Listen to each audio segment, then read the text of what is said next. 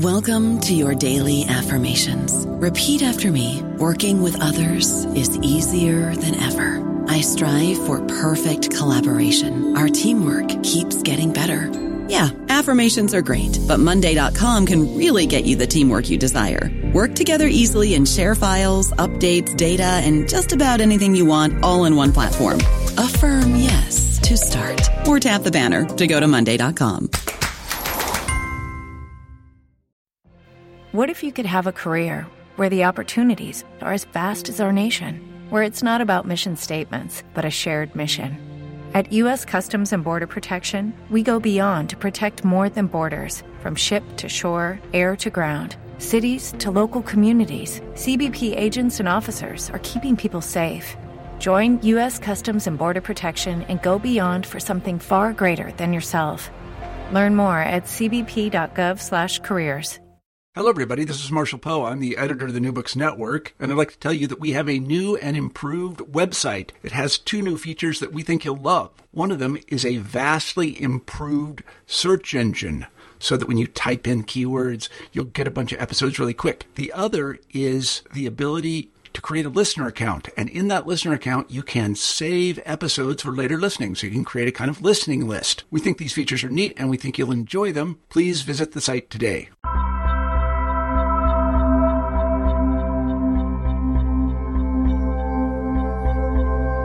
Welcome to New Books in Religion. I'm your host, Christian Peterson. Today I had the pleasure of speaking with M. Gail Hamner about her wonderful new book, Imaging Religion in Film, The Politics of Nostalgia, which was published by Palgrave Macmillan in 2011. When we watch film, various visual elements direct our understanding of the narrative and its meaning. The subjective position of each viewer informs their reading of images in a multitude of ways. From this perspective, religion can be imaged in film and may be found by viewers, but its interpretation will depend upon the relationships between the media and the audience. In Imaging Religion in Film, Hamner offers a dynamic, theoretically informed methodology to examine the ethico-political dimensions of religion in film. She offers a semiotics of religion that relies on her reading of Charles Peirce and Gilles Deleuze, who aids us in thinking about how viewers react to and transform cinematic images. Through 3 case studies, including Akira Kurosawa's Dersu Uzala, Abbas Kiarostami's Taste of Cherry, and the Coen brothers' The Man Who Wasn't There, she explores how religion is imaged in social and discursive fields through notions of nostalgia and transcendence.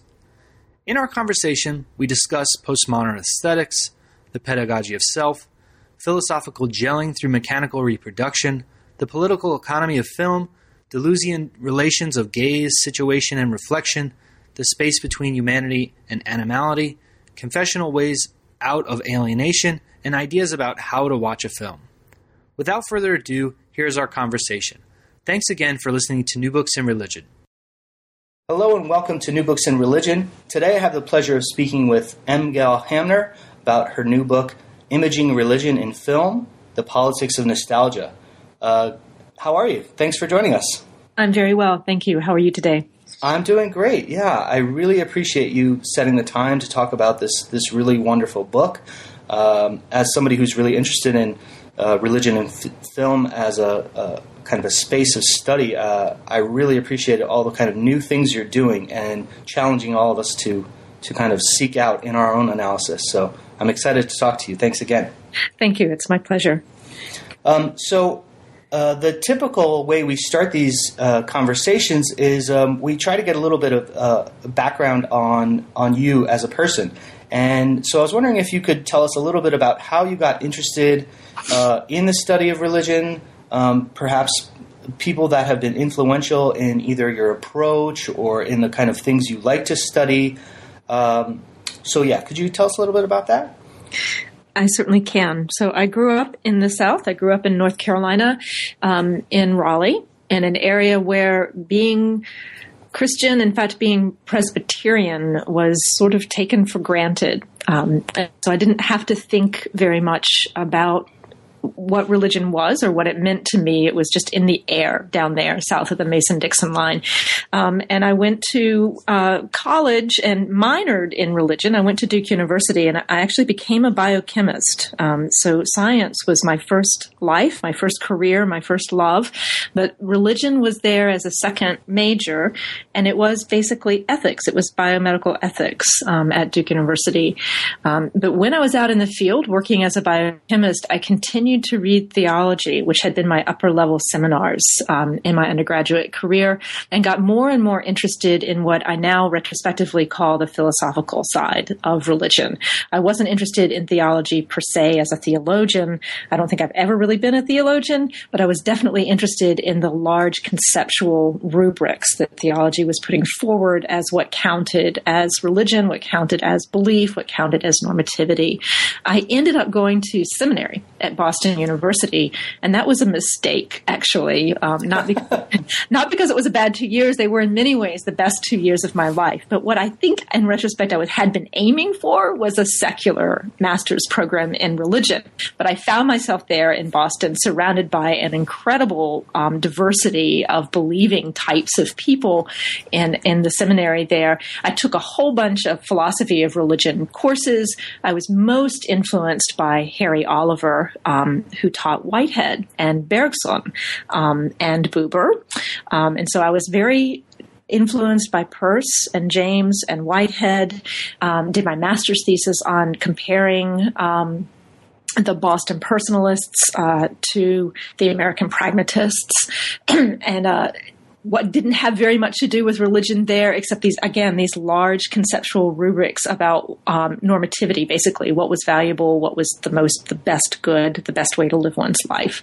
I ended up going to my doctoral program back at Duke University, where again I got absorbed by the graduate program in literature there. So much more interested in philosophy than in theology, but always philosophy as framed by this question of why religion is this persistent cultural presence.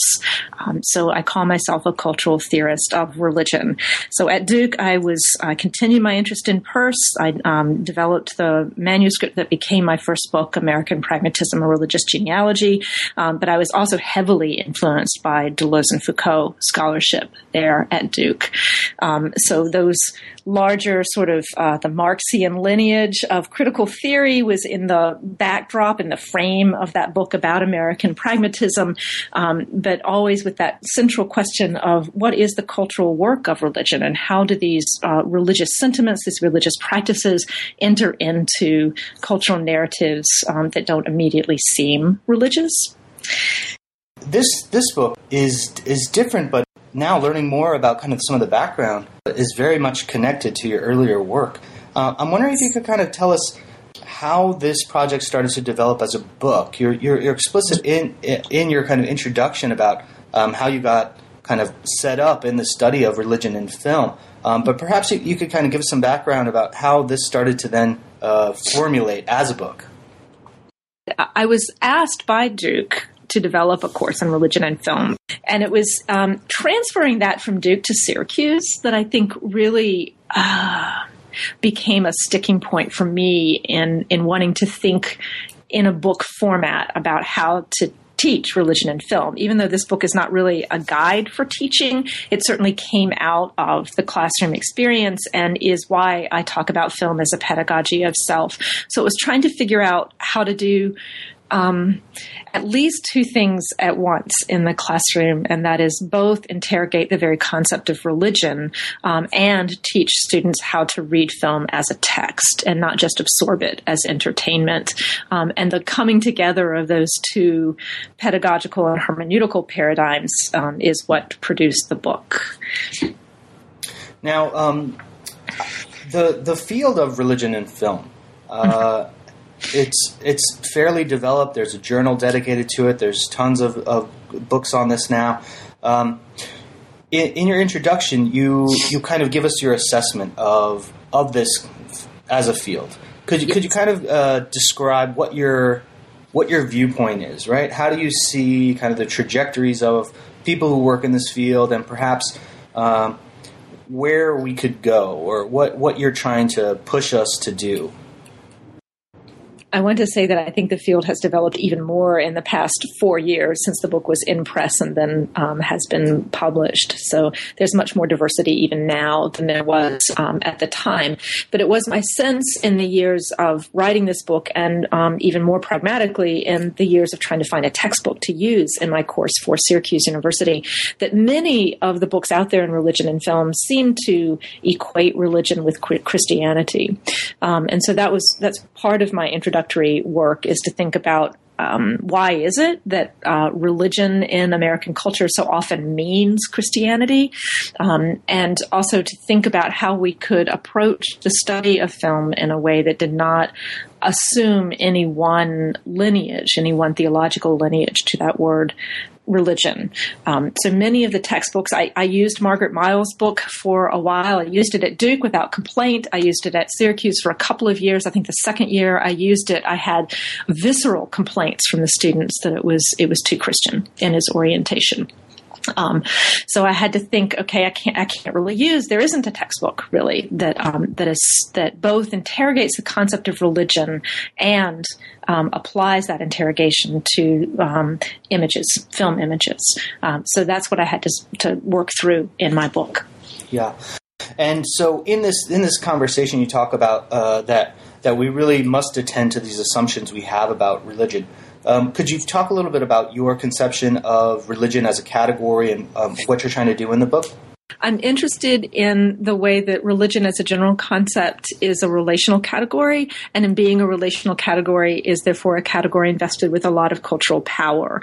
And so in trying to analyze both what is indexical in a film about religion, but also what images might set off my viewers, my students, and myself in terms of religion, which may not be what the director thought was indexical about religion, that then becomes the beginning of a conversation about how the concept of religion is moving across a very particular cultural terrain. And so instead of just seeing films as, okay, so let's say something that came up in the Religion and Film Conference just recently, right? A dinner table is the Eucharist, which sort of makes me cringe just a little bit, right?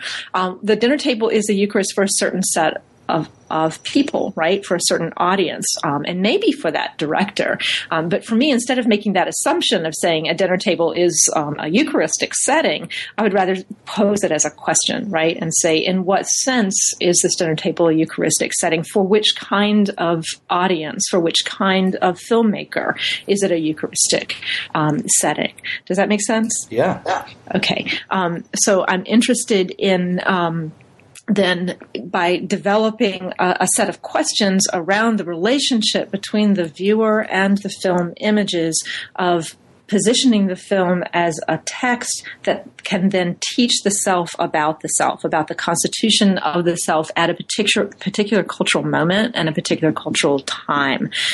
So it's not that I identify with certain characters in the film, it's that I open myself as a viewer to what the film text is saying to me in a way that destabilizes my own assumptions about what religion is, about what a man is, what a woman is, gender categories, political categories.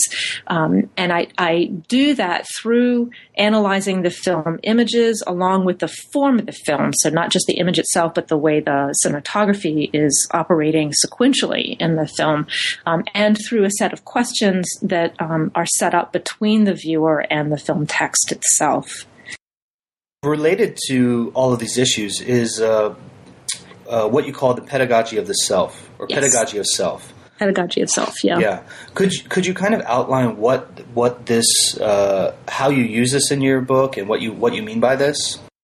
Do we see a film as saying something essential about religion, or do we see a film as saying something absolutely unessential about religion? There seem to be two ways of analyzing it. In other words, relativism or essentialism, two ways of analyzing what religion is in film.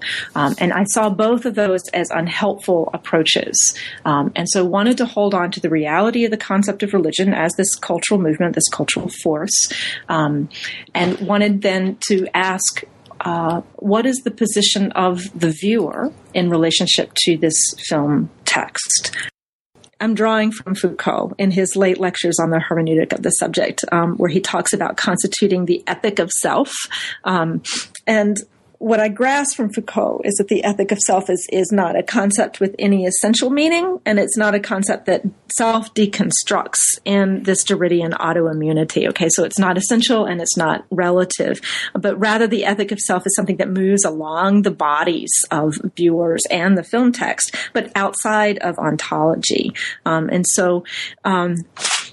If we acknowledge with Foucault that pedagogy is something that's anchored in an ethic of self, is something that's about this constitution of the self, then we can cut through this dilemma of essentialism versus relativism. And as I draw from Henry Giroux, actually, who's a pedagogical theorist who talks about the need to critique subject positions and social practices and relations of power. And it's this critique, I think, that's going on in the way that I want to read film as a pedagogy of self.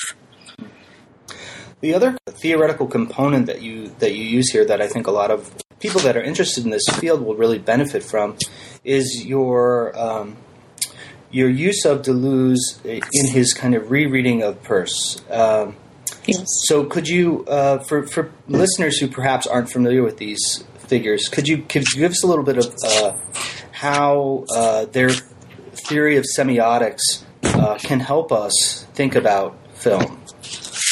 Yes. Peirce has a triadic philosophy which operates at multiple levels. So it operates at an ontological level, it operates at an experiential level, it operates at a psychological level, and it operates at a cosmological level. I'm most interested in the experiential level, or what I, at the end of the book, call the phenomenological level. In this three-part system, he has these categories that he calls firstness, secondness, and thirdness, where firstness is the realm of the possible. Secondness is the realm of a kind of dyadic relationship. The example that he gives that seems to hit with most students is when you lean up against a door and you notice that it's not opening. And so it's that force, that resistance. Any experience of force or resistance without coming to an explanation of it is secondness. And then thirdness is giving a name to it. Oh, my little brother is on the other side of the door and is keeping it locked from me, right? That's thirdness. So possibility is firstness, reaction is secondness, and conceptual thought or meaning, signification is thirdness. So what Deleuze does in Peirce's categories is he kind of undercuts Peirce's Kantianism a little bit, and he also puts it much more in process. There is a process in Peirce, but Deleuze is much more fluid, drawing from Bergson than Peirce was. And so Deleuze takes these concepts of firstness, secondness, and thirdness and applies them both to the film text itself and to our experience of the film. So on the level of our experience of the film, there is the firstness of the signalétic material. There's the secondness of the construction of a relationship between the viewer and the screen. And then there's the signification that comes from the story, which we might call narrative, but Deleuze is always going to want to say is an excess of narrative, is affective, right? And not just linguistic. And then there's the level of the film text itself, and these are where I go into the three relations of gaze, relations of situation, and relations of reflection. This is from Deleuze's book Cinema too, and he looks at relations of gaze as basically how do we see how do characters look at each other in the film, right? So how does the camera capture characters looking at each other, right? And that's firstness. That's the point of view, basically. It's the possibility of the beginning of an interpretation. And then Deleuze talks in terms of secondness as the relations of situation, and that's where the camera catches the gaze in relationship to a context. And so the viewer is able to see not just the point of view, but the kind of relationship or resistance of that gaze to a situation in the world. And then there's the relation of reflection.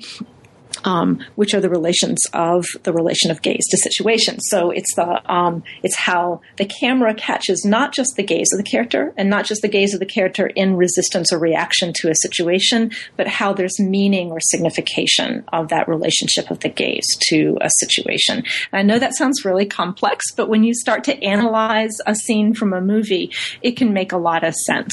And so it's helpful for me to see the way in which film form and the sequence of images is pulling out these different relationships, these different semiotic relationships, so that it's not just about plot, but it's about the way that cinematography is actually guiding us into an understanding of that plot. Does that make sense? Yeah, perfect. And that kind of reminds me of a point you also bring up about kind of the field. And one of your thoughts about the field of religion and film is that its relationship to film studies. I'm wondering if you could tell us what's happening in film studies that you think scholars of religion are perhaps missing, or how can we benefit from looking at the medium of film, right? Thinking of film as a particular way of transmitting meaning as opposed to reading it simply as a narrative. Film studies certainly is a field, as I talk about in the book, that which has foreclosed any discussion of religion. So let me start with that perspective, and that is that film studies arose at a time where scholars were very sensitive to a Marxian critique of science and of the assertion of knowledge power from hegemonic forces. And so they saw film as a way of performing ideology critique. But in performing ideology critique, many film scholars from the 60s up through the 90s really had no use for the concept of religion at all, except to unveil it as a hegemonic force, right? So they didn't see it as doing any productive cultural work at all. I find too much in religion and film that the plot is assumed, or the reading of the plot seems to occur rather transparently. And what I have learned from film theory, and this is larger than film studies, but film theory all the way back to Eisenstein and Pudovkin, right, is this really close and wonderful attention to the way in which an image, and even more so the cutting, right, the sequence of images, conveys meaning. And then there's the whole question, which Deleuze gets into, of how exactly does that work? Because it's not working in the way that reading a sequence of words is conveying meaning. There are all sorts of oblique and cultural connotations that are entering into the sequence of images. And so paying attention to film form.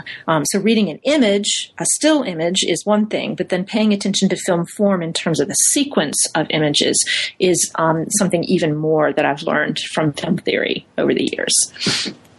Now, the subtitle of your book is The Politics of Nostalgia. And yes. For the set of films that you're examining in the book, the kind of relational notions of nostalgia and transcendence help kind of formulate a way of understanding what's going on in these films. Yes. Why nostalgia and transcendence? How are these related to each other? Yes, that's a great question. So I came to nostalgia, and this does not enter into the book. I came to nostalgia as a way of cutting through the Gordian knot of I'm not religious, but I'm spiritual.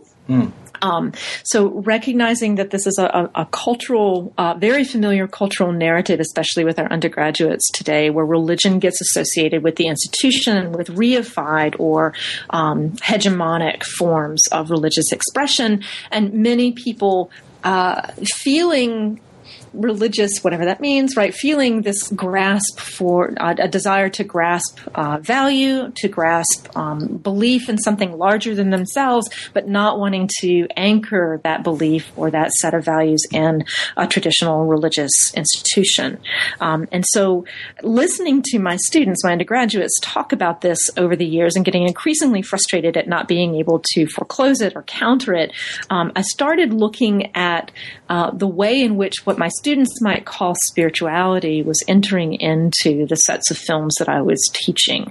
And I didn't want to get into that whole debate about spirituality in the book, which is why it occurred to me that there is something productive, something generative happening with nostalgia and religious expression in films, especially since the late 60s. So especially since the time that young citizens, students had this language of hegemonic institution and were positioning traditional Christianity and Judaism in that cultural space of a hegemonic institution. Filmmakers were starting to use what I would term as a nostalgic positioning of religion. And what I mean by that is something that is reaching back to the past. I wrote recently about the Tree of Life in this regard too, right? That so much of the Tree of Life, Terrence Malick's film, is set in the 1950s and draws on the nostalgia of that time. Even though I think it is one of the most powerful theological statements of the 21st century, but it's using the force of that nostalgia in part to make that argument. So the films that I look at in the book are all the characters die, right? They're all dead. So the point is not to use these characters as heroes or some kind of prophet or some kind of savior figure. They're not that. And we learn very quickly that they're dead, right? We learn very quickly that they are going to die, or that the work of the film is to show their death. And yet still, the way that the images are put together, the way that the characters' relationship to life and death is positioned in the film is not to end with the death or to put the death in the position of a failure, but is precisely to raise up death as a question about what makes life livable. And in that tension between the death of the character and the question, what makes life livable, you have this nostalgic force that's coming through. And religion, I think, or what my students would call spirituality, is what's entering into that nostalgia. And so people can viewers of the film can grab onto or embrace that feeling of nostalgia, not so that they can wallow in the past and leave the theater and go, oh, I wish I lived, 40 years ago, but precisely because that nostalgia is ciphered through this question, what makes life livable, and can act as a kind of incentive to work toward what would make life more livable for more of us in the 21st century. So that's nostalgia. So transcendence is connected to that specifically in terms of the way I think images are working in the film.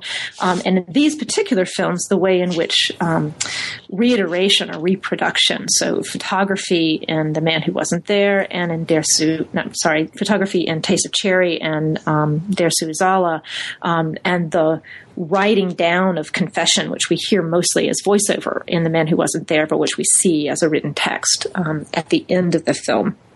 So transcendence is something I will say I'm still working out. And so I like what I started to do in this book, but I'm certainly not completely happy with it yet. But I'm interested in a sense of transcendence that is a break or a hiatus or a jumping over of the continuous flow of experience. But I'm not interested in transcendence as, a leap up into something that is non-material, non-visible, right? What Christians might typically think of as heaven, right? But the sense of transcendence where there's a gelling of experience, where something happens that enables someone to pause and to experience a stop, a moment of reflection, a moment of reflection's even too strong because it implies a sense of naming. Of signification. And I'm interested really in something much more quick, like the taking of photographs in Dersu Uzala, or like in Taste of Cherry when the main character shoots a picture of the couple toward the end of the film. Something as quick as the click of a shutter, right, is a gelling moment where the normal experience is stopped, however briefly, and can be used then as a conduit for one's memory and hope. So it's a channel between the past and the future, but over a jump, right? Over like a bridge or some kind of channel, right? Mm-hmm. That then enables us to think differently, however briefly. So I'm interested in transcendence as something that is material but also fragile. We can see that operating in film, I think, in the moments where directors pull us out of the continuity of a film text. Now, you focus on, or you kind of apply your theoretical framing to these three films in the kind of middle section of the book. Mm-hmm. Most of these films, people would probably, a average viewer would wonder what is religious about these films. Mm-hmm. I, of course, see how it fits into your larger framework. But I'm wondering if you could kind of just think more from a kind of a bird's eye perspective and give us your perspective of what makes a good film for analysis. Because in each of the three chapters that you analyze, you focus on issues of production, of distribution, of consumption. Mm-hmm. So perhaps how do you select a film, or what elements do you arise that make you think this is a film that I can analyze in a particular form? That's a great question, and one that I struggle with every time I teach my religion in class. So for me, it's two things, and this is going to sound really obvious, but it's difficult when you're making a syllabus. A film has to move me. And a film has to have something, however tiny, that is indexical to some religious expression, because that gives me it's like the sand in the oyster that becomes the pearl, right? Mm. So like in The Man Who Wasn't There, the Coen brothers film, there's that one scene toward the beginning where you see the camera pan down from top to bottom, a crucifix, and then the camera cuts to the main character, Ed Crane, and you say, okay, he's looking at a crucifix, but of course they're in church playing bingo. But that one tiny moment anchors the film in a certain expression of Catholic, I think, religious experience in California in the 1950s. Does that matter for my analysis of the film? Not really at all. But it's a beginning point that gives me a cultural context.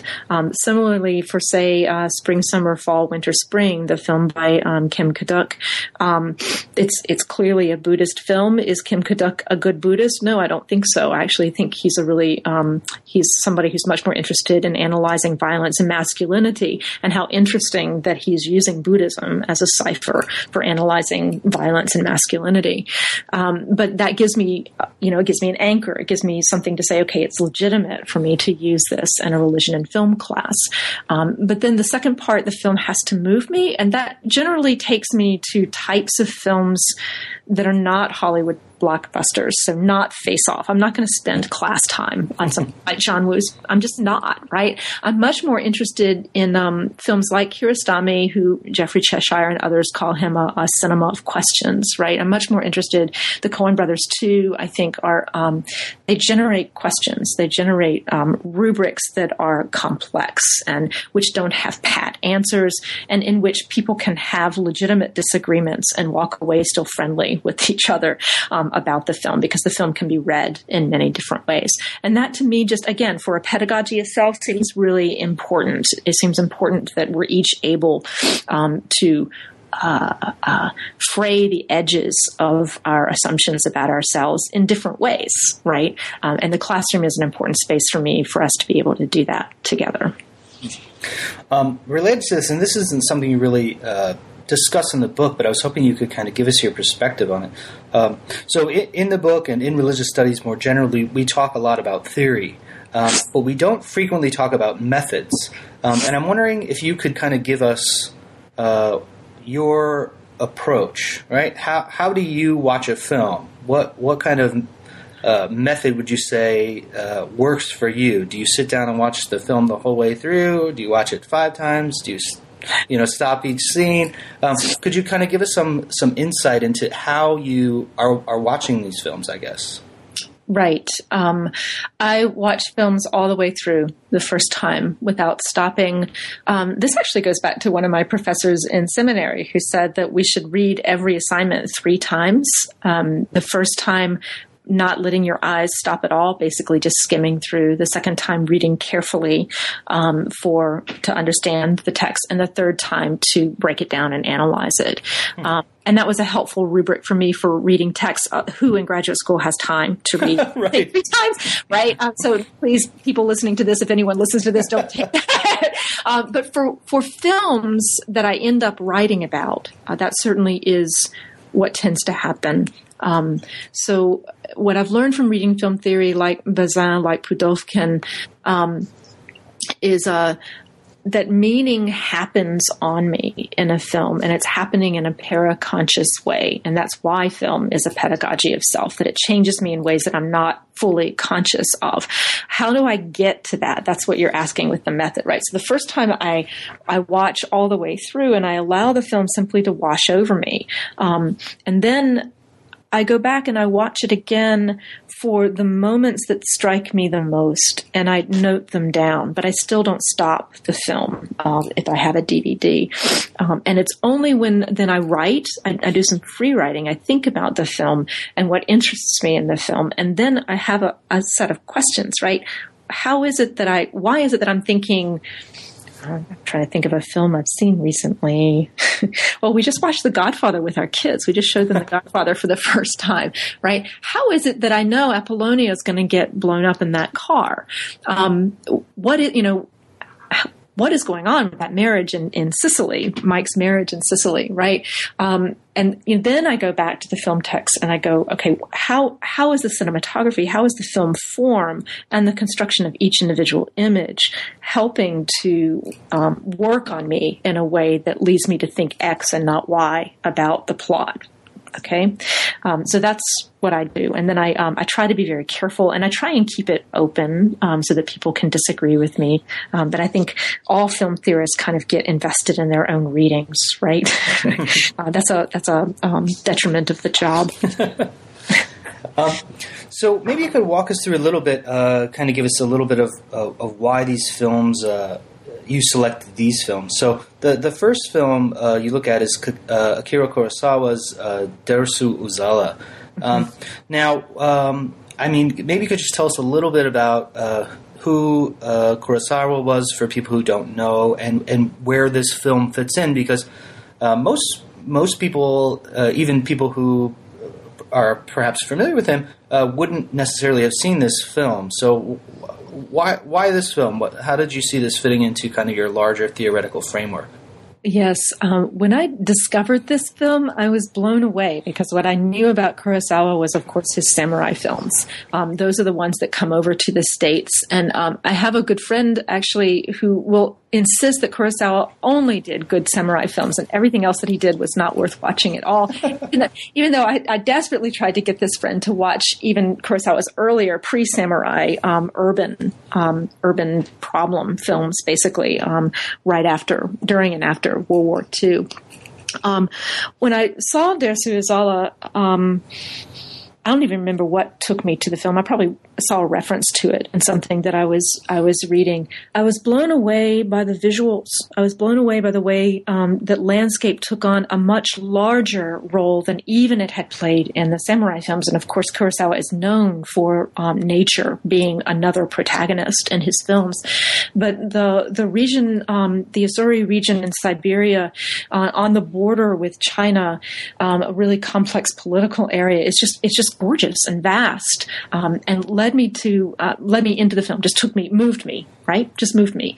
And the more I saw this film, the more I thought about it, which then led me to read about it. And I do talk in the chapter about how it won the best foreign film for that year, but the critics panned it as being sentimental and nostalgic. Okay, so when I started seeing that the critics hated it, that of course enticed me to try and record it. I want to work against the critics in this particular instance. And I really love the fact as I say in the chapter, this is the first film that he made after he attempted suicide, and there's a whole bunch of debate in Kurosawa scholarship about what that suicide even signified, because in a Shinto Buddhist culture like Japan, it's not necessarily the same kind of existential angst that it is in the United States.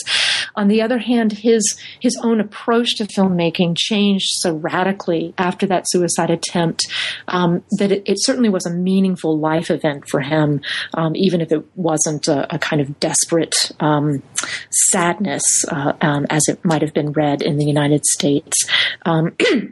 So I'm interested in the fact that the main character, the opening shot of the scene, is basically at the protagonist's gravesite. So we know at the outset that this guy is dead. And so the whole question through the film is, what are we supposed to learn from this guy? Why are we paying attention to the life of somebody who has already died, who in a sense has failed, right? And what I posit in the film is that Dersu is teaching his friend, Arseniev,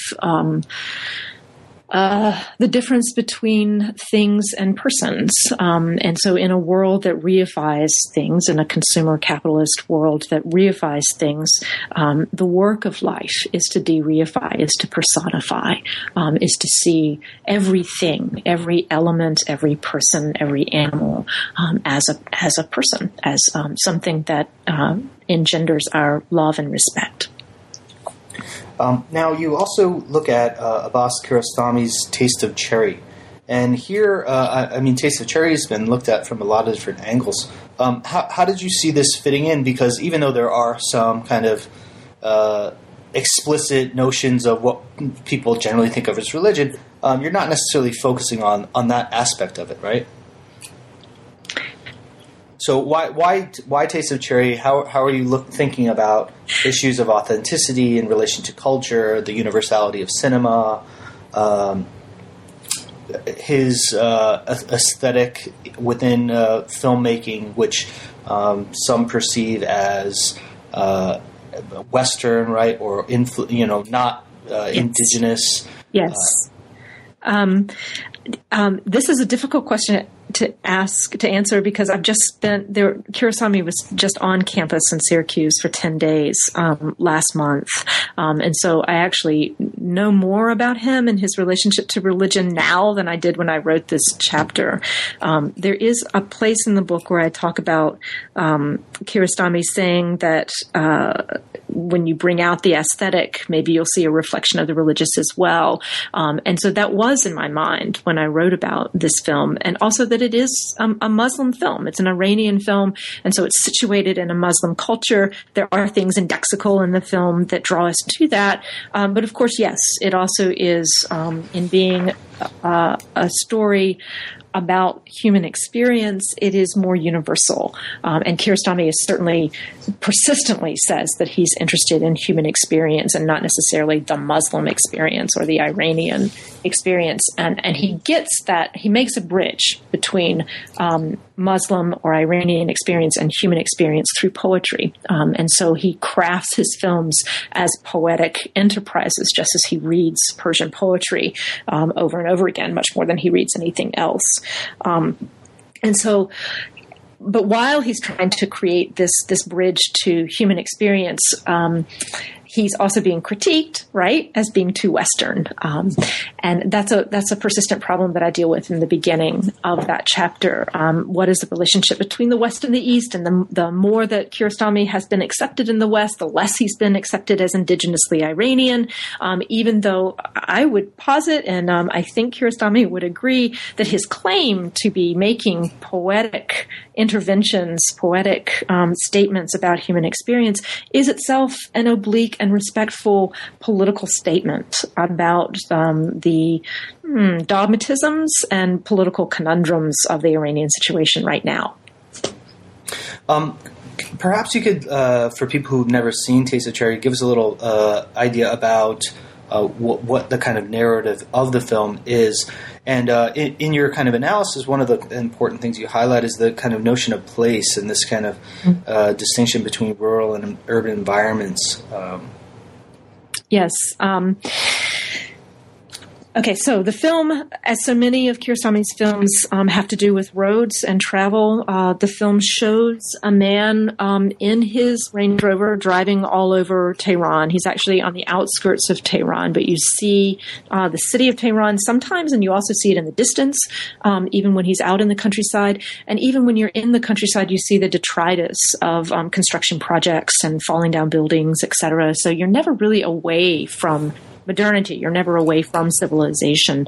And so in terms of the plot, the protagonist, Mr. Badi, who's driving around in his Range Rover, is literally looking for somebody to bury him after he commits suicide. Committing suicide is, of course, against Muslim law, and he knows that. And he talks to three people, and each of these is a representative of both an age, a life level, and a social level. So he talks to a young man who's a soldier. He talks to a middle-aged man about the same age as Mr. Badi, the protagonist, who's a seminarian. And he talks to an older man who works as a taxidermist in the Natural History Museum. And each of these three men with whom Mr. Badi talks are also, they're not Iranian hegemonic citizens. They're a Kurd, an Afghani, and a Turk. So there are all sorts of intersections that Kiarostami is pulling into this. The soldier runs away. He's scared to death at the request to bury him. The seminarian tries to use the hadith, tries to argue theologically with him and talk him out of killing himself. And Mr. Bagheri is much more poetic. He tells a story, and he talks about the love that Allah has for his creatures and for the earth, and how can Mr. Badi give up the taste of cherry? How can he give up the moonlight and the sunlight, et cetera, et cetera? Mr. Badi does not succeed, and yet Mr. Badi's message supersedes the conversation with Badi and works on us in the audience, I think. And then I talk about the coda that Kiarostami was actually asked to add to the film by Farabi, the Film Institute, Film Social institution in Tehran, which shows the production of the film. So it's springtime, it's no longer fall, and we see, Kiarostami doing a sound check, and we see the protagonist who has died up and living, and we see the soldiers who had been marching playing with flowers and patting each other on the shoulder. And so it ends in this Life Goes On, which is the title of another Kiarostami film. Now, in terms of the countryside, I was interested in showing how a cultural difference to what I would see as a prevailing theme in American films. And that's that the countryside is often in American films the place of salvation, right? You leave the city, which is a site of corruption. You get out into the countryside where everything is happy and spiritual, and you're able to find your salvation again, a kind of Walden experience, right? But that's not what's happening in Taste of Cherry, and I was interested in trying to draw our attention to that, how it's the same ground. The ground outside of Tehran is exactly the same ground as the ground of the city of Tehran. It's just a place where you can stand differently. And so this notion of gaining perspective, and I use Marx's German ideology to read this film in this way, but the countryside is a place where you can gain perspective on your life without having to disavow that you also are a product of modernity. You're a product of the urban situation. Now, the final film you look at is the Coen Brothers, The Man Who Wasn't There. And the Coen Brothers seem to be popular among people who think about religion. Things like his other films, A Serious Man, and even No Country for Old Men, and for some even The Big Lebowski. But The Man Who Wasn't There doesn't seem to be as easily read within the kind of framework of religion or the religious. So could you tell us how perhaps, or at least kind of give us a glance of what this film is, but then how did you select this film? How did you come to think about this film and using your kind of theoretical framework? Right.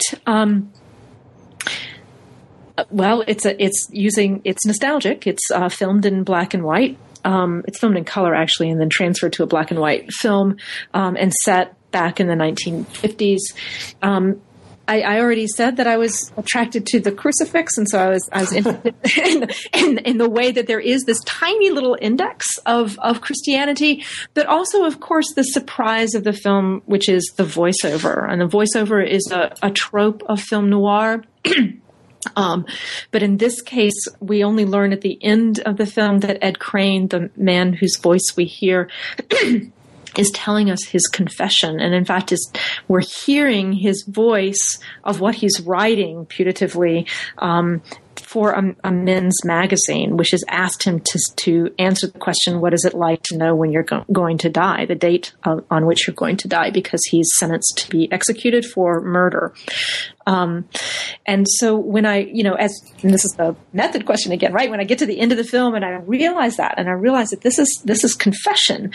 This is confession on multiple levels. This is the kind of sensationalized confession of the tabloid, but also a religious confession, as Ed is asking really interesting questions and making important statements about what he was hoping for in his life, what he was aiming for, what he hopes for after he dies, and yes, what it feels like to be approaching one's own death. And so for me, it was the thematic of confession, and the crucifix simply legitimates anchoring that trope of confession in a Christian narrative. Now, one of the kind of important notions that gets played out here is this kind of this whole idea of humanity, of being human. And it's often kind of put in contradistinction to this idea of kind of being an animal. Could you talk about how this is played out? So what really this is the second time through the film when I'm recognizing what is really interesting to me is that Ed, who's bumbling through this film, doesn't know what the heck is going on with his life. I mean, he's the most alienated figure in a kind of stereotypical way, right? A kind of bourgeois alienated figure, gets yelled at twice. What kind of man are you? So that became, repetition is always really important in film, and so that became an interesting moment for me. And as I listened to that question the second and third and fourth time through the film, I realized that the question of humanity was being pitted against animality in the film. Yes. And so you have his brother-in-law, Ed Crane's brother-in-law, who is an animal. But he's a domesticated animal. He's somebody who talks about, fly fishing and the need to make your own flies. And he eats blueberry pie until he's just sated. He rides around on a pig during the wedding. He's this kind of disgusting, repulsive, but domesticated animal. And Ed kind of looks at this as one model of being human and says, no, I can't be that. And then there's the man who runs Nerdlingers. He's Nerdlinger's husband, the department store in the film, who also is having an affair with his wife. And Ed, of course, knows this, though he doesn't say anything about it. And Big Dave, who is this guy, tells all sorts of war stories. So he has this hyped up super masculinity. And one of the stories that we hear in the film is of him having to eat a soldier in order to survive. So the soldier has died. And so it's a story of cannibalism. And so not fly fishing and pigs, but actually, this hyper masculinity that is even willing to eat one's colleague in order to stay alive, a bestial instinct. And Ed looks at this and says, no, I can't be that either. And then there is the third option, which is Birdie, played by Scarlett Johansson. And she is a bird. And of course, I make a connection. The Coens are fabulous in terms of naming, right? So Ed Crane is the protagonist, and Crane, of course, is both a bird and a machine. And so you have that double entendre going on. And the woman is Birdie, although that's a nickname for her. But she's the songbird, but she's a songbird for whom, and she plays the piano, but she's not artistic. She's a songbird for whom she simply sings on instinct, right? She acts on instinct. She's not an artist. She's not crafting her life in any authentic way. And so Ed is drawn to her, but really is drawn to her music. And he really is drawn to the salvific force of music itself. And so what I deal with in the chapter is the kind of interplay between his attachment to music as a way out of alienation and his use of confession to encase or crystallize that attachment to music. Now, in all 3 chapters, you really do a very in-depth and very kind of perceptive analysis of these films, which obviously we don't have time to go into all of them. But before we wrap up, I'm wondering if there's anything you'd like to discuss that we weren't able to cover, or any kind of things perhaps. The book has been out for a couple of years, perhaps in new directions that you're taking. I know you're still working on film a lot, so... The book is a little too compact, I think. I was really interested in getting it out because I've been thinking about it for so long, and yet still it was like I was trying to do too much in a very small book. And so I think the work of the essays that I'm doing now in film are trying to return to these moments, the notion of religion as a general concept, a real concept, the notion of transcendence, the notion of nostalgia, and I'm trying to unpack them through different films and different essay projects. So that's one thing that I'm working on. I'm also doing a completely different project at the moment, which is looking at religion in the public sphere and trying to re-theorize what the public sphere is today in our hyper-mediated and digital media world. So a theory of the public that does not go to Habermas and Rawls, but that looks at media theory and communication theory. Well, Gail, thank you so much for making the time to talk to us, and I really hope everyone picks up this book. It's definitely an interesting read, and thanks again. Thank you very much. Thanks for your patience. That was my conversation with Gail Hamner about Imaging Religion and Film, The Politics of Nostalgia, published by Palgrave Macmillan in 2011. Thanks again for listening to New Books in Religion.